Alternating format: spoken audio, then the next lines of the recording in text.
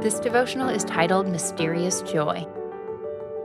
Then our mouth was filled with laughter, and our tongue with joyful shouting. Then they said among the nations, "The Lord has done great things for them. The Lord has done great things for us. We are glad." Psalm 126, 1-2.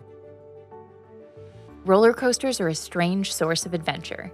We stand in line for an hour, so speeds and dips can jostle us for a few seconds. We have the sensation of being out of control, while in reality, we are quite safe. In a strange way, we gain joy from experiencing that which we fear, while trusting the theme park construction and operation. Or we can choose not to trust the theme park, in which case, we can experience genuine fear and dread and hate every minute of the ride. We can learn a lot from the roller coaster. Our 2-minute adventure ride of life has a lot of standing in line, a lot of waiting. We can enjoy the wait or fret. It's our choice. Fretting won't make the line any shorter. We might as well choose a perspective of hope and just enjoy chatting with the people standing in line along with us. The 2-minute adventure ride of life can also make us feel out of control.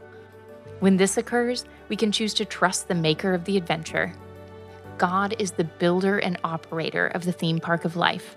He is more dependable than Disney. Even when it frightens us, even when we aren't in control, it is a journey made for our benefit.